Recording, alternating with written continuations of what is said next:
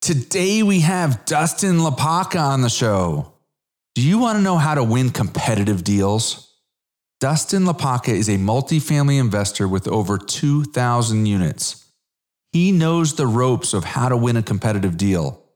In this episode, he's going to teach you how to ask the right questions so that you can get ahead in the game. By asking the right questions and building the right team, you can build relationships with brokers, management companies, attorneys, lenders, and investors that will all help you land your first deal. You don't want to miss this episode. It could be the difference between winning and losing your next deal. Listen and learn. Before we jump into the intro, if you have interest in learning how to invest passively, check out my 5-step process for passively investing in real estate. You can download it for free by going to darrenbatchelder.com/learn and then select the free PDF. Now, onto the intro. Welcome to Darren Batchelder's Real Estate Investing Show. Each week, you will learn how to grow your wealth through real estate investing. Be introduced to the players that are getting it done and learn how you can get involved. And now, here's your host, Darren Batchelder. A little background on Dustin LaPaca before we start the show. Dustin lives in the DFW area. He knows how competitive deals can be. He used grit, determination, and perseverance to stay the course and win his first deal after 3 years, all while holding down a W-2 job. Now he's closed on 15 multifamily properties for over 2,000 units, and he is not stopping. Now, onto the show. Hello, everyone. Today we have a very special guest here with us today. We've got Dustin LaPaca. Dustin, appreciate you coming on the show. Thanks, Darren. Happy to be here. Absolutely. So just a little bit on how I know Dustin. So I joined a multifamily mentorship group, the Brad Sumrock Group, about 4 years ago. And when I did, I started looking at the people that were doing deals, and Dustin was one of them. So I was looking at videos of him online. They have these bus tours and they would be videoed, and I'd see him. So he's been around, he's, done a lot of deals, and I'm very interested in this conversation. So to start out with, how many properties and how many units are you currently invested in? Well, Darren, right now I'm in about 2,150 units, just shy of 2,200. And it's about 15 properties is what I've been involved in. Fantastic. So I have to kind of thank you, because the listeners probably don't know this story. Some of them may have heard the story on how the podcast started, but we were going head to head on a deal about an hour south of Dallas, and I lost the deal. I was going to partner with Natalie, and you and Deepika, beat us out on that deal. And after that, I was like, all right, what's next? And I ended up starting the podcast next. So if you guys didn't beat me out, this podcast may not have even started. So I guess I have to thank you in a roundabout way. That's a great story. I didn't know that was the case. That was really the catalyst to kick this thing off. That's fantastic. Yeah, it was. And so I guess that's a good leadway. Why don't you talk about that deal? Oh, that would be Kenwood Heights, right? Yeah, Kenwood Heights. I don't want to rub it in, Darren, but I know you guys this is one of the best performing deals out there right now. I loved that deal. I loved that little market. And you guys, I've seen the numbers, man. You guys have killed it. So, tell the listeners a little bit about it. Yeah. So it's 211 units. It's built in multiple phases from the early 60s into the mid 80s, right? It's in 2 different locations in town too, but it is centrally managed with one property manager, right? One office. And the play is just bring it up to market. As it had been kind of run down for a long time, the previous owner had spent, I don't remember what it was, $4 or $5 million renovating the exterior and the interior of the property. And by the time we bought it, there was probably maybe 75 units that had not been renovated at that point, right? It was primarily done. So all we had to do was pick up the ball and run with it. And because it was a small town, there wasn't a huge amount of interest, and the pricing was not outrageous like in Dallas, Fort Worth.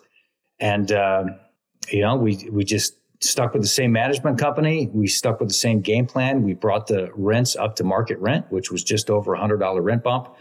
And that's without really doing anything, just maintaining status quo and continuing to update units as they became available. And now, we're more than 2 years in, and we've been consistently producing 20% annual returns to investors on that asset. It's fantastic. That's fantastic. So a few things you said there. One was, it's about an hour south of Dallas, so it didn't have as much interest, from investors. Some people, kind of bypassed it. And that was one of the things that I loved about the deal, was that there wasn't as much competition. You also said that, you guys got in at a lower per unit basis. And if I recall, it was like $55K a door. Now things in Dallas are trading, $150 a door. And so that's very attractive. The other thing that I really liked about that deal was, it was a smaller market. There wasn't a ton of inventory, and you were the lowest priced rents in the market. So, there wasn't any other real competition other than maybe, a duplex here or there, but for a large property, there wasn't really anybody lower than you. So, that really speaks to all the reasons why we loved it as well going into this place. Not only was that the lowest entry point into the market, the most affordable living option for anybody coming into that town, but that town has virtually no available housing. It's like 97, 98% full. There's just nowhere to live. Right. So that's one of the reasons why we really like that market. Yeah, and if somebody's you got to live somewhere, right? If somebody's going to move, say you do the rent bump, and somebody says, "Okay, well, I'm not going to pay it." Well, where are they going to move? Exactly, they have to leave town completely. Right. So that was a very attractive deal. I'm happy for you guys, but I'm also happy because I've had a lot of fun with this podcast and met a lot of great people from it. So, hey, I may be off on this, but when I started looking at videos when I first got involved, and I saw a bus tour, and you were, I could be off on this, but I think that you got under contract on your first deal, and then it fell out for some reason. Is that true? Yeah, absolutely. So what happened? The first deal. Okay, this is a long story. It's a great story, and it ends well, right? So that makes it a good story only because it ends really well. Well, you've been in the business for a while, so you've stuck it out, right? So it couldn't be all that bad. Right. So this was we were supposed to close, I want to say it was around Halloween, October of 2016, we were supposed to close. And what had happened, I got this property under contract. It was a little 50-unit property built in 2001 in a suburb of Dallas. And on closing day, we found out that the seller had a lockout on his loan. That is to say, the lender would not allow the seller to sell the property until that time expired. And it was a 12-month lockout. So they had recently refinanced the property. It was a couple going through a divorce, and I guess they needed some cash. So they refinanced the property, and they didn't really go through the loan docs in great detail. And so what happened was the lender said, no, you cannot transact. This is not going to happen. So it was breach of contract, right? Seller default. And my lawyer advised that I get a different lawyer and sue the seller for specific performance so that they would sell me the property. So I listened to legal counsel, and I started that process. In the meantime, I had all my investors who had lined up and invested with me so we could purchase the property. What I did is I sent everybody their money back. Oh, you did? So oh yeah. All the investors got every dime of their money back. I took all the loss, which was about, I don't remember exactly, like $65,000 or $70,000 at the time. And that was after I got back my earnest money. That was like my lender fees, right? My good faith deposit, my due diligence costs, my legal retainer, all these extra fees that you have to pay out of pocket when you're a sponsor for one of these things, right? That's why you're the general partner, is you take the risk for something going wrong and you put all your money where your mouth is when you buy these properties. And that's what happened, right? So I put all my money into this thing, and then it just kind of falls apart with the seller being unable to perform. So everybody got their money back except for me, and we went ahead and sued the seller. Now, this thing dragged on for 5 years. 5 years? 5 years. Holy 5 years. Holy this cow. lawsuit just kept going on and on and on. Now, one thing I did do that thank goodness I did. At the beginning, I had a conversation with my lawyer and I said, look, this is not a pay as you go. This is you get paid when we win type thing. It was a contingency deal. Absolutely. Absolutely. So you weren't. There was no way I could afford to pay this guy. Right. As we went on, because who knows how long it was going to go. I thought it was going to be 2 years. Turns out it was 5. Wow. Over 5.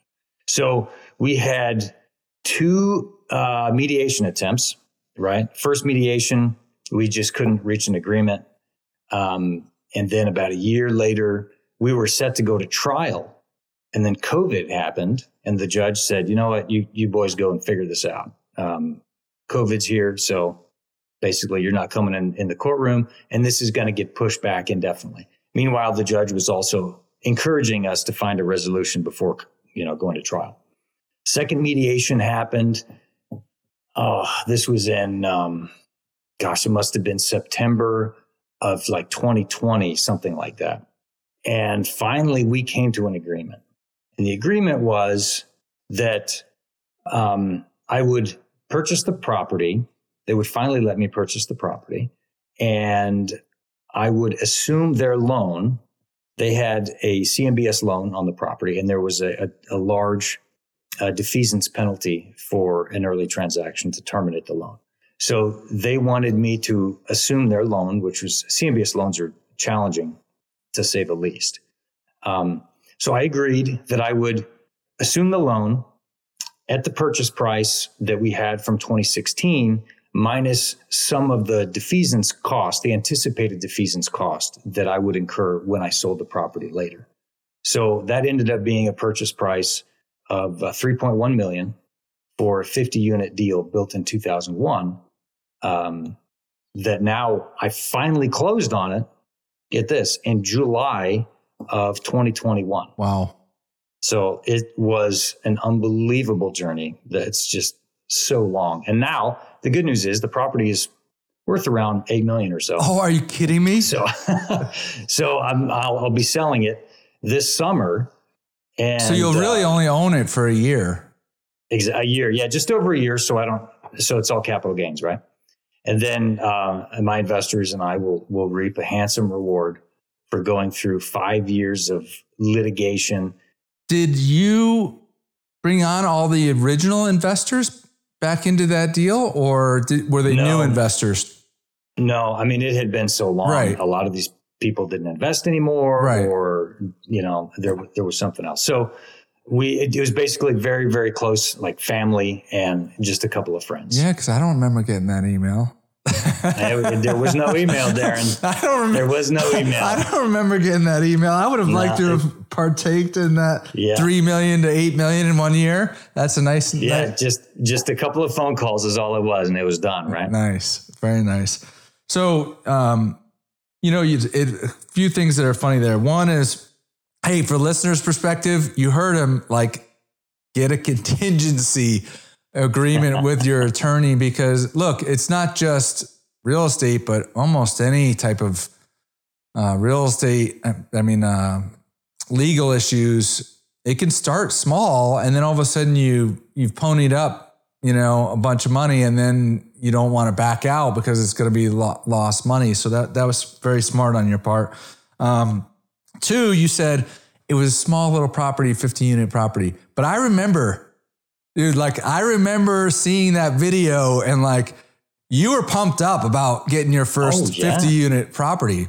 And it's so funny to see, investors kind of transition their mindset. Now you're in 2,150 units, right? But that first one, 50 units, it was that was a big deal at that time.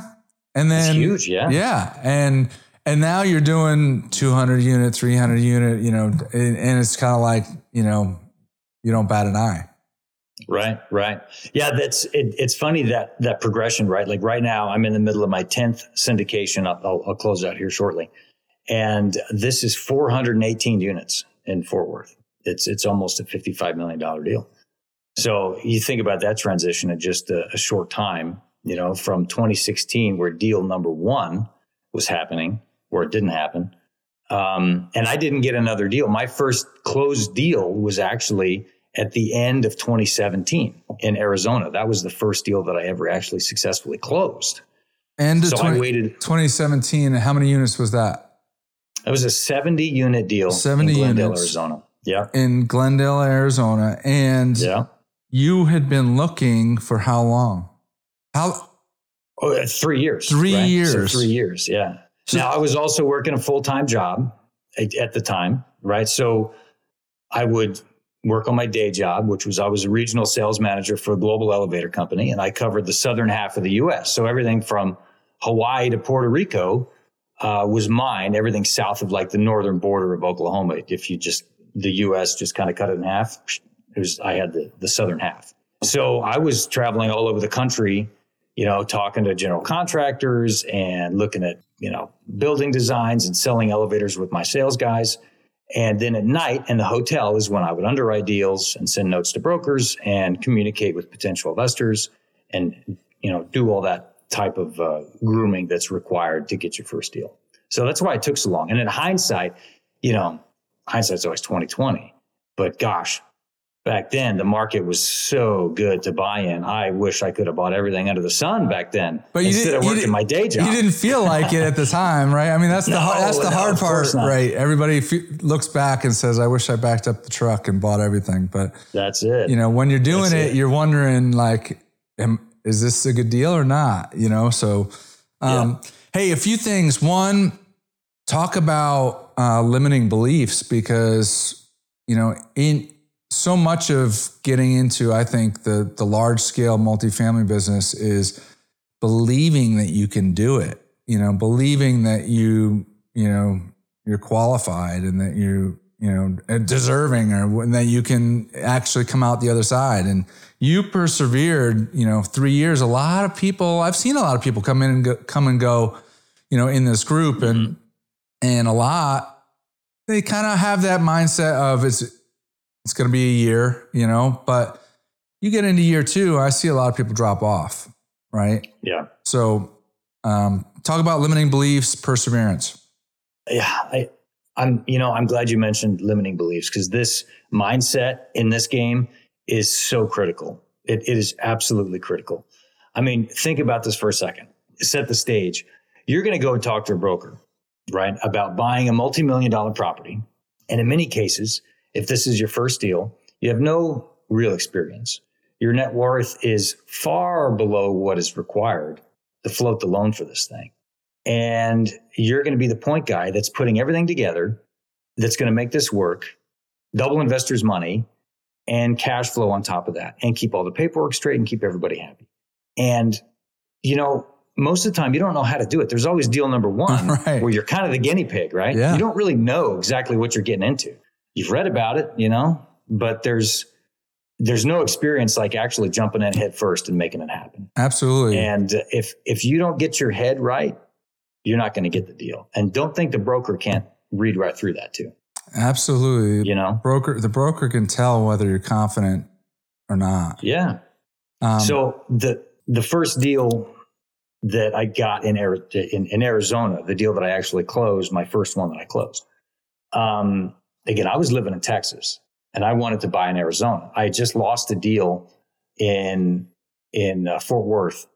You know, similar to your situation, I lost it to a friend, and I said, I can't believe I lost that, right? So I'm going to Arizona. I thought we were going to win too. So I mean, I understand it. Yeah. So I go to Arizona, and luckily at the time, again, I'm working full time. I had a new sales rep in Arizona, so I'm spending a lot of time there training the sales rep, and I'm looking at the market in general for construction. Of course, Arizona's blowing up, right? They're building everything. And I started looking at multifamily out there and said, wow, this is an excellent market to get into. And so then I started making some contacts with the brokers. They knew my association with a multifamily group in Dallas. And I started underwriting deals that started to make sense, and then I started having some detailed conversations with the brokers about how things would work, how to operate this property, asking all the right questions, right? To send the signals that you knew what you're doing. Even though at the time I had no idea what I was doing, right? It was just, I'm following a script of use the lingo, ask the right questions, speak with the management company so additional local questions that may be pertinent. And so what I did, when it came time to win the deal, right, I had a bid that was very competitive. And the seller wanted to make sure that I was going to be okay. I was going to be the guy. So what I did was I asked my lender to call the broker, right? Or I should say my loan broker called the broker and said, yep, this thing it's all lined up. It's ready to go for Dustin. We're all set. I showed up on site to tour the property with the broker. And when I did, I also brought the management company who I had previously spoken to and arranged. We had in-depth conversations on where we could take the rents, what we would have to do, what the neighborhood looks like, the whole 9 yards. So they knew exactly what was going to happen. Right. And Phoenix is not a really big town. So all the brokers know the management companies too. So you show up to a property, the loan broker is already called ahead, and you show up with the management company who says, yep, this is just like we talked about. We're going to do this, and we're good to go. So once we leave, the broker gets this impression was, wow, this guy's Dustin is professional. He's planned out. He knows what he's doing. And this is a sure sale, so that he's going to get his commission and the seller's going to be happy. So by setting the stage there for that first deal, it worked out really well. It worked out really well. You did a lot of great things there. In multifamily, people always talk about it being a team sport, right? And we were talking about limiting beliefs, and I'll have people that'll reach out to me off Instagram or whatever, and I'm too young, I haven't done it, like I want to do it, but I can't, And what you did is kind of the advice I give is like, don't sell yourself, right? But sell the team. And the team is the property management company. It's, if you're involved with a mentorship group, it's the mentorship group's reputation. It's the lending team that you're working with. So you did all those things and implanted those where the broker saw that you were already entrenched with them. So you're riding the coattails of your team members. 100%. That's huge. 100%. So you won that deal. Were you partners with somebody on that deal, or did you do that one on yourself? No, I did all by myself. My first deal, I was the solo GP, out of state, working a full-time job. Wow. So it can be done. And look, that's what I tell people, and now I'm a coach with the investment group too, right? So people always say the same thing. How do you do this? I have to partner with so many people. I want to do a deal by myself, but I live in somewhere else. I just tell my story. I said, look, you can do it. It's just a matter of getting your mindset right and ponying up to it. Look, somebody's going to do it. It might as well be you. Right. So I'm not special. I can tell you, I'm not special. I'm not the smartest guy in the room, usually ever. Right. But you know what? If you get around enough people, that helps give confidence too. You see, you see all these other people doing deals, and then you're like, all right, well, I can do it too. Now I always give counsel that in today's market, it's so competitive that as a new person, you can't do a deal by yourself. You have to partner with somebody that has experience.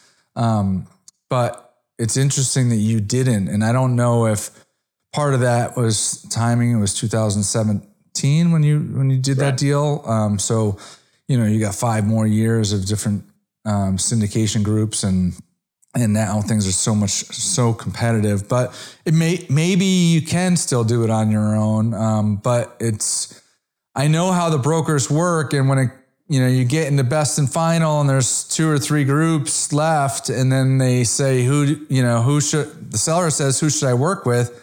The broker wants his commission, and he doesn't want to get egg on his face, for the deal falling apart. So he's going to pick somebody that he knows if they're in that group. I think there's a lot of truth to that, Darren. Nowadays, it is different than it was in 2017. I mean, I bought that door. That deal in Arizona was like about $70,000 a door. Okay, it's 70. It was like $4 million or something. It really was not a huge deal. Right. My raise was just over $1 million. Yeah. And nowadays, everything, like you said earlier, is $150,000 a door in DFW. It's just different dynamic, and there's a lot more money involved. Right. So just by virtue of that, most likely you will need a partner or 2. So you do that. Did you sell that deal? I did. I kept it 26 months. Okay. We more than doubled everybody's money in 26 months. So, doubling people's money, let's talk about that a little bit, because when I first got involved, I couldn't believe, what I was hearing from passive investors and from GPs in terms of the returns. And when I got involved, it was 2018. I met some people in the group that were like, hey, Darren, man, I was buying at 30, 40 a door. I'm out. And I'm like, well, I'm in. And, I bought at 80 a door. But you never know if you're at the top or not. But then I saw it happen both in my passive investments and in my GP investments that, it really was true that you're able to double your money. And, the business plans always show kind of 5 years, but because the market's been so good, people have been flipping these deals in 2-3 years and doubling money in 2 or 3 years. That's 30-40% returns, annualized. It's crazy.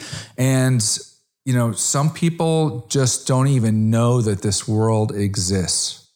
Yeah, it's a shame, isn't it? It really is a shame. So think about this. As a general partner, as a sponsor, it's your duty to inform people, to inform limited partners what kind of opportunities there are outside of investing in stocks and bonds or whatever else is out there that produces trivial returns in comparison to what's possible. Now, it's real estate, so there's risk. There's always risk. But with multifamily, there's so many opportunities for that forced appreciation, right? That forced appreciation where we can go in, we can update the property, we can modify the property, we can raise those rents.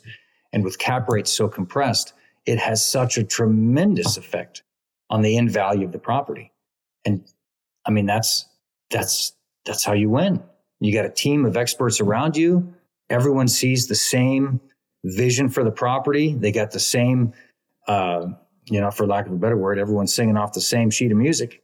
And you get to the end game a lot faster than planned. If everyone's in line, you're having weekly or biweekly calls with the management team, and everyone's shooting for the same goals. You force that appreciation, what can be very quickly, and you can be in and out of these deals in a short amount of time and keep your investors very happy and their capital cycle. Yeah, I mean, it really is crazy. Now, some people will think, until I got involved, I didn't know, but I think a lot of people think that, all right, well, I'm going to start with single family, right? So single family, I haven't been in it for a few years now, and I never bought single family as an investment. But if you buy a single family, say a fix and flip, you're buying it, you're going to looking to renovate it and then turn it in 3 or 4 months or whatever it is. But the value of that is going to be dependent on the comps of the properties around it. Where in these large scale multifamily deals, when you talk about forced appreciation, it's based on the income. You could have 2 properties that were built the same year, sitting side by side in the same area, and one could have fantastic net income and the other one a dismal net income, and the one with the fantastic net income is going to be valued significantly higher. It's going to be valued based on the income of the property. So that's where your forced appreciation comes in.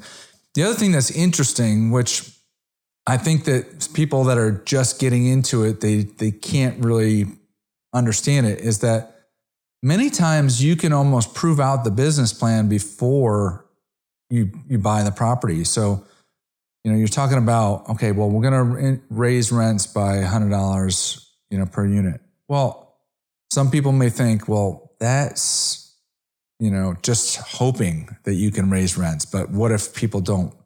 But what they don't know is that you've already gone and looked at 3 or 4 other properties in the area that are already achieving those rents.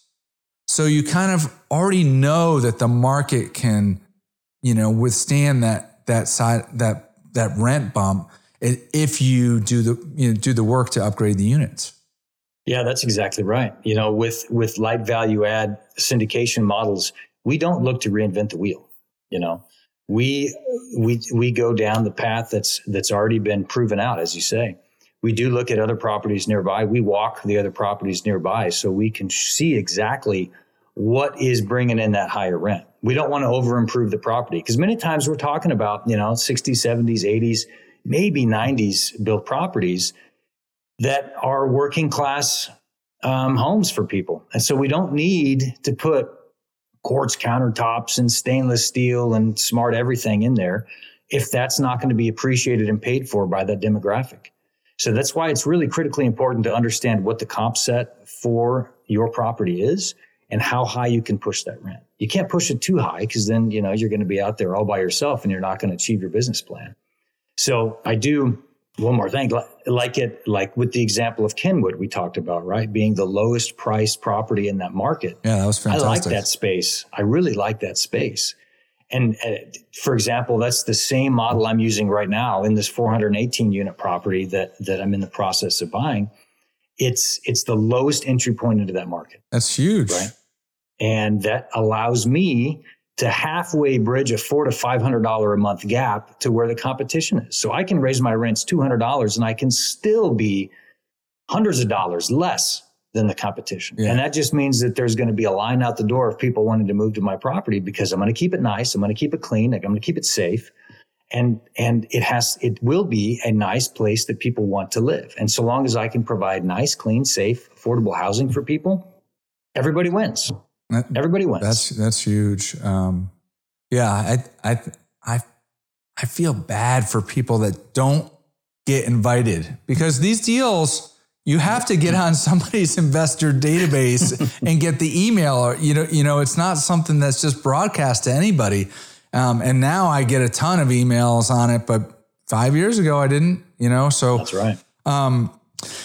Hey, in terms of you became a coach within the group, within the investment group. One, why did you do that? And two, kind of what advantages have you seen since doing that?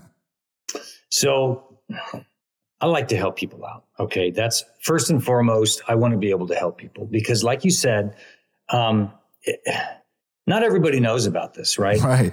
And while I'm not the most articulate guy, I'm also a pretty simple guy, but I can explain things in a manner that makes sense for the most part.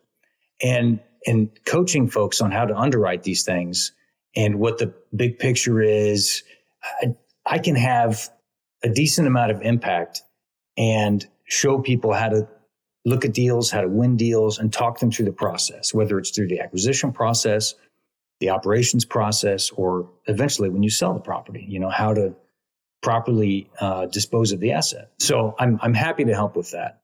Secondly, it keeps me in tune with the latest and greatest underwriting, right? Because there's a lot of people that are amazing underwriters and they have incredible vision for properties. And I would never get to see that if I wasn't involved with those folks in the underwriting process up front. That's interesting. It's like an iron sharpens iron type of thing, right? There's so many incredibly smart people out there that do amazing things with their underwriting that I just simply would not have thought of on my own.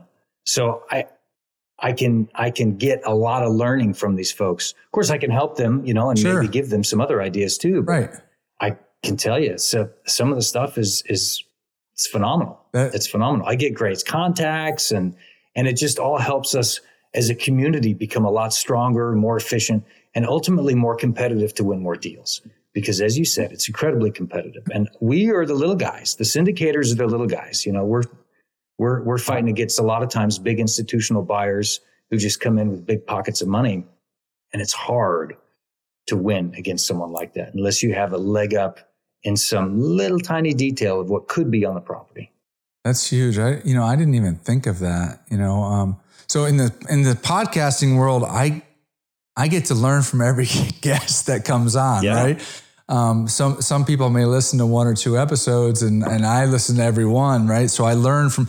I never really thought of that as a coach, that you're getting to see, how each individual person, underwrites the deal, and they may do two things that you didn't think about it, and then you have one or two things that you tell them about, and boy, that over time that could really iron sharpens iron. I love it. I did not even think of that. So that's great. How long have you been a coach? I think this is my third or fourth year now. So one thing that you didn't mention, but I've seen as an advantage for a lot of coaches, is that I kind of alluded to it earlier, that I don't think that new people can really win a deal in today's competitive market. Well, a lot of coaches I've seen have partnered with newer people, so they do a lot of the legwork, and then a coach might, and I don't know if this is your strategy too, but a coach may say, yeah, I'll partner on that deal, because now you have intimate knowledge of that property, of the underwriting, of the, that sub-market, and you've also spent time with the person that's presenting the underwriting with you. So you're like, I'm comfortable with the person, I'm comfortable with the sub-market, I'm comfortable with the, and now all I have to do is present my, my resume and my track record, and, be part of the general partnership team. And that's a win-win. Yeah. I have been asked, obviously, to be partners on many deals. As a coach, we're very, very selective of who we want to work with. Not just who we want to work with, but the deals we want to get involved in, right? Because just like anything, we have our careers, so to speak, our goals we're trying to meet. And if the deal that's being presented or the offer that's on the table doesn't necessarily align with your long-term or my long-term, strategic initiatives, then it's not going to be a match. And it's not, the potential GP partner's fault. It's just, the stars didn't line up for this deal. Sure. So please, if you have a coach, or, if someone in the audience has a coach and they ask their coach to partner with them and the coach says no, it's not necessarily just because of you or the deal. It just, maybe it doesn't line up strategically. Yeah. And I've also seen some coaches where they've ended up partnering with one or two other people, and then they just kind of keep that team going forward. And so that happens also. But those are some of the benefits of being a coach is, and I love how you started it, but you like to help people out, because look, there's a big difference between getting your first deal, that 50 unit deal, and then, owning 15 properties, 2150, at some point, there's a financial gain, and then there's a piece that's just like, how do I give back, to other people and to this world? And, that's what I heard in that first comment that you said, which is fantastic. And, as adults, after we get to a certain age, there is a piece that is, how do I help other people? And that, even if there's no financial gain, like you just get a ton of joy out of helping somebody. If you see them, take that knowledge and actually apply it. Yeah, I do actually get a lot of joy when I see, that I've worked with somebody or a couple different peoples on a property. And then, the next thing I know, a month later or 3 weeks later or something, I get an email that said, our LOI is accepted. We're going to be funding. There's a lot of satisfaction that I get from that, when I'm helping folks underwrite these deals and I see them succeed. It's great. Of course, there's no financial benefit to me, but it's great to see people succeed. I want to see more people succeed in this business. Because I don't want it to be, constantly big institutional ownerships where these guys own 10, 20, 30,000 doors. I mean, there needs to be individuals like you and I that can go in and syndicate or buy 50, 100, 200 units and live on it, because being a corporate slave sucks. Yeah. I mean, let's be honest. Right. Yeah, come on. Exactly. I did that for far too long. I know better, Well, I mean, there's a better way to live than doing that. A lot of people are scared to make that jump. But talking about that word coach, look, my son is a junior in college right now, and it's been a while since I've been a coach of his baseball. But I remember little guys, and there would be kids on the team that day one, they could barely throw the ball, right? But near the end of the season, all of a sudden they're playing third base and they make that long throw across to first and get the guy out. Right. Like that joy. Well, being a coach, has a little bit, it's different than, a little kid throwing across but you're still getting to share in that victory. And so that's pretty cool. I like that. Hey, talk about, where do you guys find passive investors? So to get a lot of passive investors, or to get passive investors in general, you have to be social. There's lots of meetup groups out there. With COVID, there's a ton of virtual meetup groups out there, which was kind of strange, but we all kind of started getting used to it. But getting out in front of people, getting to meet them, shake their hand, tell them your story, understand what they're looking for in an investment, and help educate them. That's how you find, in my opinion, passive investors. And these are passive investors that, so long as you perform, they'll keep coming back, right? And that's what all of us, that's the holy grail for a general partner, is to have passive investors who continue to come back and say, thank you for doubling my money in whatever, 2, 3, 4, 5, 6 years. Let's do it again. Let's do it again. What's the next journey? What's the next adventure?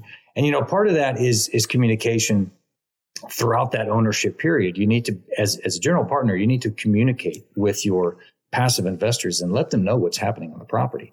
Give them, if there's nice pictures you can show, if there's updates, what's happening with the CapEx, because they're your partner in this, right? They want to see how the property is being transformed.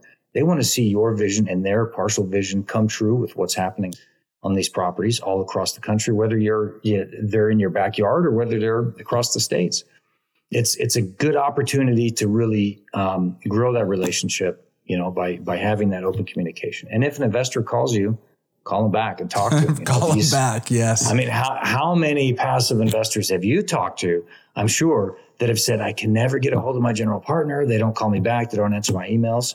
Man, that's crazy. That's not cool. That's not how you build relationships. That's not how you're serving your investors. Right. That's not right. Absolutely. And I think that not all passive investors, but especially the ones that have been in a few deals, they understand there's going to be some hiccups, and if you communicate that to them, they're going to appreciate it much more than if you go hiding. And, look, COVID is a perfect example. Nobody could have forecasted, that COVID was going to happen, but there were some general partners that, look, hey, this is what we're doing. And there's other general partners that didn't want to, engage with their investors and it's going to be a deciding factor whether they come back or not on the next deal. So, how do you scale? You started with 50 units and now you have 2,150. So many people talk about the first one's the hardest. And then after that, number 2, 3, 4, come so much more easy. Like how did you scale? So there is some truth to that statement first. So the first one is the hardest. And then, you're rolling on that momentum. So long as your momentum doesn't stop, then you certainly can build off that and be successful. Scale is a tough question, Darren. I'm trying to figure out how to scale myself. I've been growing incrementally, 2 properties a year, 3 properties a year, something like that. And part of that success is driven by reliable partnerships, right? So just like you mentioned that some people work well together, right, and they stay together. Right. My current partner, this is our 5th deal that we're doing together. Fantastic. And I enjoy the relationship. She's good at things that I am not good at. And that's very helpful, especially when there's more than one property involved. There's a lot of that give and take, and we all wear all hats all the time, but it certainly does help when there's someone who's very focused on, say, getting K1s out the door and working with the CPA, me and CPAs, I work with them when I have to, right? And it's forced and they can feel it. That's great. But, I have my personal CPA who I love dealing with, right? I love the guy. He's awesome. But when it comes to some of the properties and getting those K1s out the door, it's a burden, right? And it's a hassle. It's just challenging. And I don't like that fight, but my partner is really good at it and she does great. So, hey, I'm happy to focus on operations while she focuses on getting K1s out the door during that time period, right? So that these partnerships, they have to have purpose. We have to have similar visions, moral and ethically aligned. And I tell a lot of people who worry about or have discussions about getting in partnerships, this is like it's kind of like a marriage. It's a long-term relationship.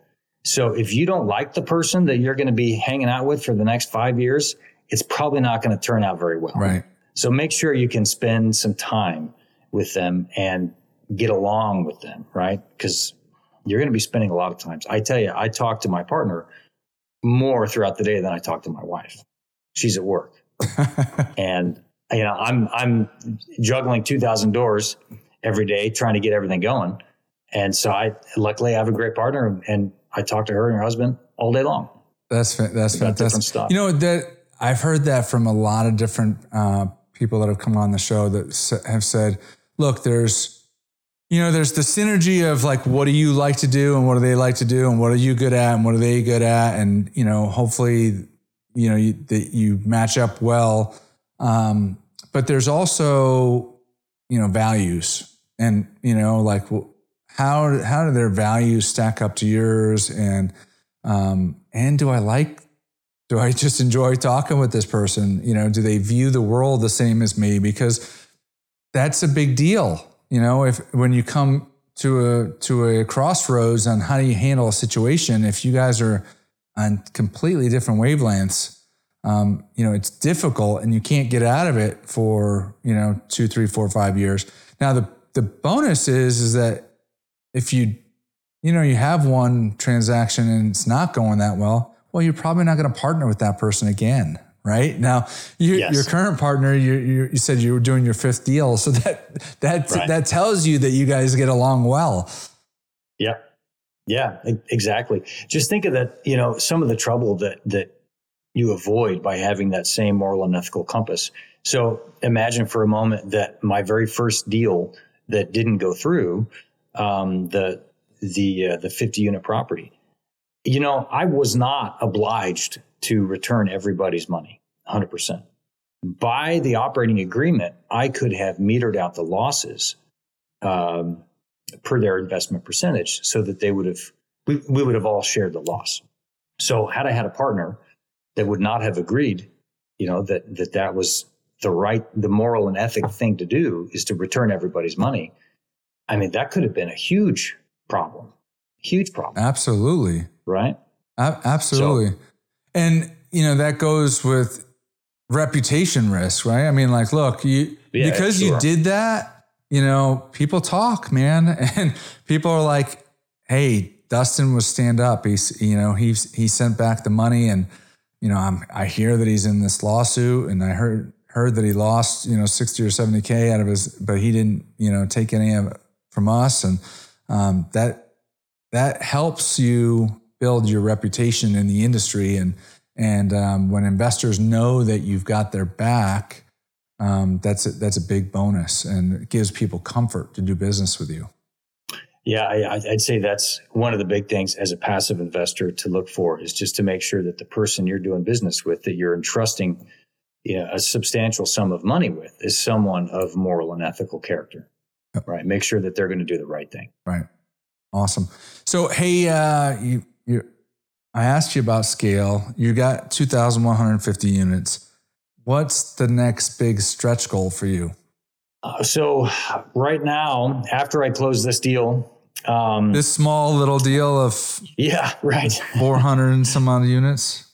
Yeah. So after this deal closes, what my partner and I are going to do, we're going to take a step back and look at what we need from a business standpoint internally, right? So now we're going to start staffing up. We're going to hire an asset manager. We're going to hire someone to manage a brand name, like social media type presence. Because in today's world, you know, you got to be in front of people, right? You got to have eyeballs on your name brand. And right now we don't have that, because I am not a big Facebook person. I'm not a LinkedIn person. I'm more roll your sleeves up and get something done versus, you know, post it on social media or TikTok or, you know, whatever. Right. So I need someone who can do that. And that's a skill set that I not only am I not good at it, I have no clue about any of that stuff. So we're going to look at that piece of it, because that I think is going to really be the linchpin for future growth, is being able to attract new limited partners via social media and show that we have a presence, show how we perform, and show how we have performed and how we intend to continue to perform. And that allows us to tell our story more live as it happens, as we're updating properties and cleaning properties up and improving properties and just making them a better, safer, cleaner place for people to live. If we can show that more often live, that's going to improve our brand name, and that's going to help us attract more limited partners, and in turn help them hopefully become financial free. Right. So that's the goal, is just to kind of make it better for everybody. So the next step is to figure out how that works, what we can do to make that happen, and then implement. Yeah. So somebody was on the show that pointed me to a book, Who Not How.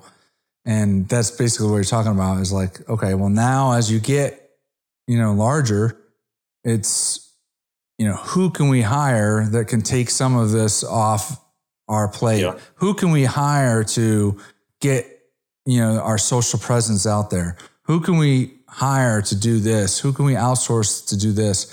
And that's part of the scaling issue. So yeah, it really is. And that's, you know, that's a challenge. That's a challenge for me, because I've always been kind of a one-man band, and now with my partner, we're like a two-man band, you know, and we're trying to figure out what's the right way to grow and serve our investors.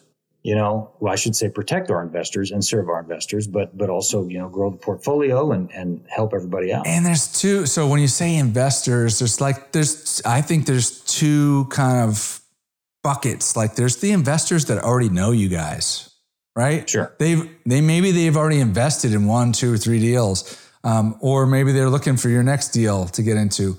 But there's people that already know you guys. And then there's this whole other bucket of people that they may have invested in multifamily and they don't know you, or they just don't even know how to invest in multifamily in a syndication. And how do you attract those buckets over to you guys? And I think that's, you know, the piece that you guys are looking for is that one. Hey, what do you like to do outside of work for fun? I have 2 kids. My 2 girls are 8 and 14. And my 14-year-old is, you know, she plays tennis. She's in swim. she is in percussion and band in school, and that also has turned into what's the name of it? Like a rock band. Oh, really? That practices the School of Rock, right? So she goes to the School of Rock. Okay, but they're not practicing in your house. No, but I got a full drum set upstairs. It's right above my office too. Nice. So when she's playing the drum, I feel the bass drum. Right. My glasses are jumping across the desk. Yeah. So, I mean, that's keeping us very busy. And then, my little 8-year-old, she wants to do everything the 14-year-old wants to do.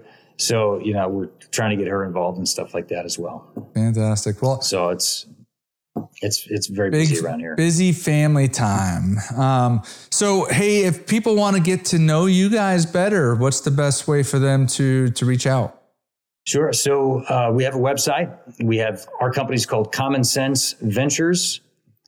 And so it's commonsense.ventures is the website. That's probably the easiest place to learn more about us. And you can email me, Dustin@commonsense.ventures. And, fire away any questions you want. So it's commonsense.ventures, not .com. Right. .ventures. Right. Okay. .ventures. Fantastic. Well, I appreciate you coming on. Like I said, I have mixed emotions. Like I would have loved to have gotten that deal that you guys got, but at the same time, I'm also happy to have the podcast. I think you're a great guy. You listeners, you can't see him. If you're on YouTube watching this, you can see him, but he's sitting down. Dustin's a tall dude. Were you a basketball player? No, I was a basketball in high school. I wasn't any good, but I did play basketball. 6'3". 6'3", that looks like 6'5". Yeah. So in any event, I really appreciate you coming on. You shared some fantastic stories, and I wish you and Deepika much success moving forward. And listeners, I hope that you enjoyed that one. Until next week, signing off. Thanks, Darren.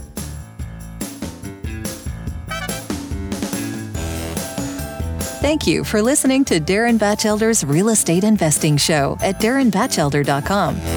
If you liked the episode, please provide us with a 5-star review on Apple Podcasts or your podcast platform of choice. If you already provided us with a 5-star review, then thank you, and please share the show with a friend.